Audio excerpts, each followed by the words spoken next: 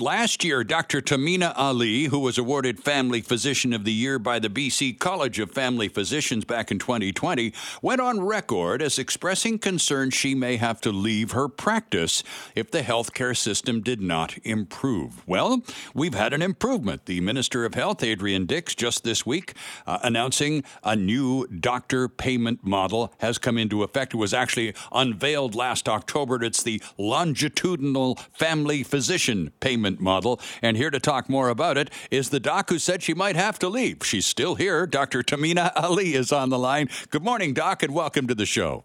Oh, good morning. Thank you for having me. Well, it's good to have you along with us, Tamina. Tell us why you were on the cusp at one point, not too long ago, of hitting the bricks and walking away.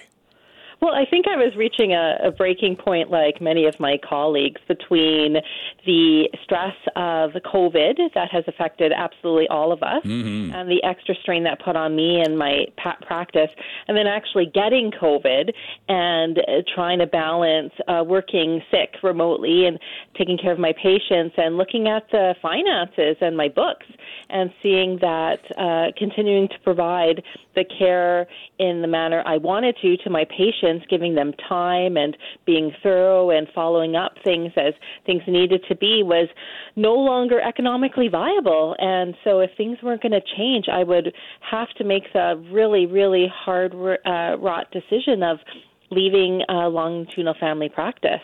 So now, as I read the numbers, and I should never do live math on the radio, but as I read the numbers, it will provide an annual increase of well over $100,000 based on the new targets and the new reality, at least acknowledging the number of patients doctors can see and the amount of time each patient gets, those sorts of things. Is that a reasonable assessment?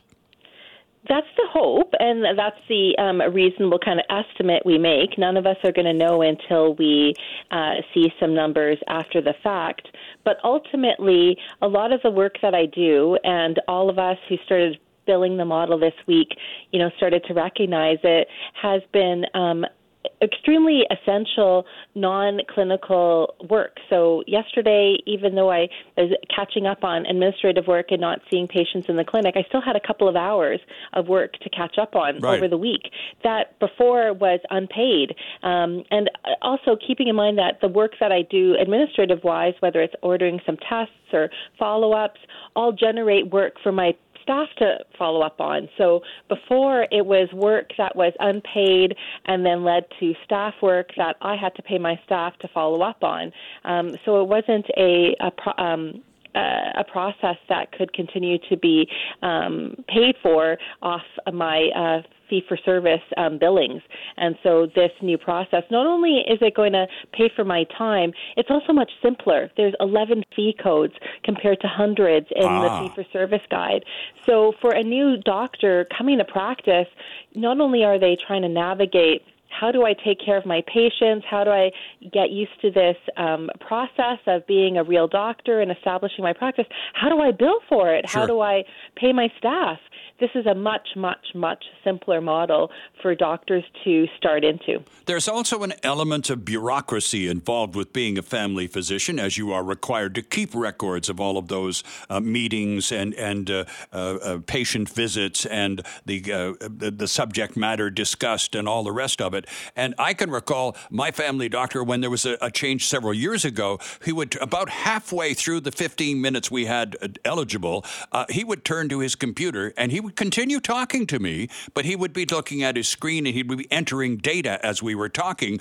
And I mean, I got a little honked off about that because I like eye contact and I only get 15 minutes with the guy in the first place. And now he's being a clerk instead of being my doctor. And he did it because it kind of helped him move things along more quickly. But does that drive you nuts?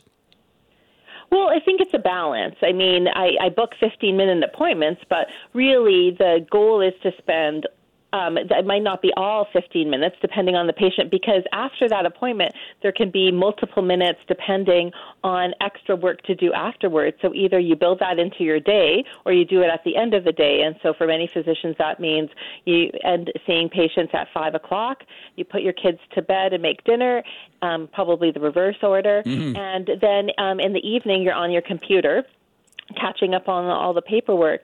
To say that we need to create a plan and a service that makes patients comfortable, and ultimately, if it's too much staring in the computer screen, that's something we can work on. But ultimately, family medicine and medicine in general involves data, and that's looking at your previous results, stuff that we need to order.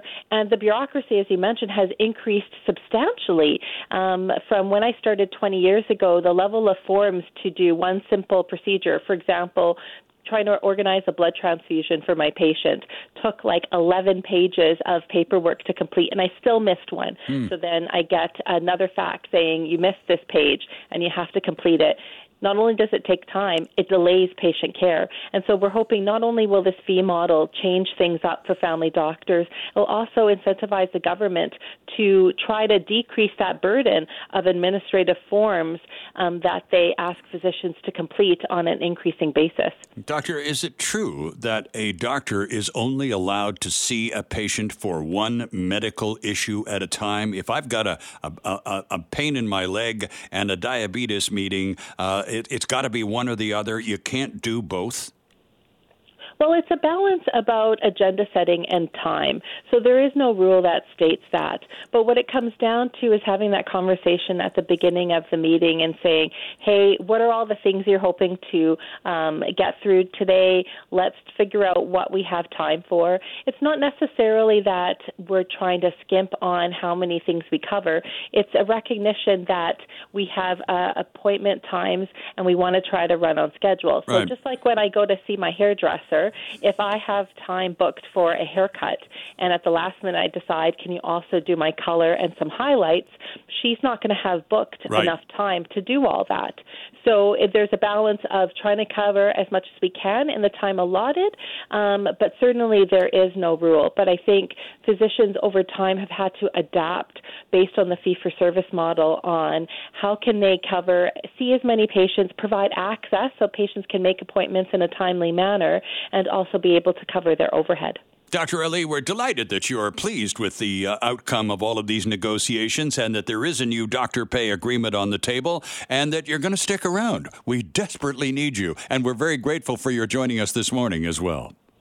Thank you so much for having us. I'm really excited that I'll be able to continue doing the work I love for decades to come, and more importantly, that I'll have more colleagues joining me doing this work so that when I am finally ready to retire decades from now, there'll be ready family doctors happily taking over my care so that my patients will always receive seamless, comprehensive primary care, what every British Columbian deserves. Thanks very much, Tamina. We appreciate it. We'll talk again.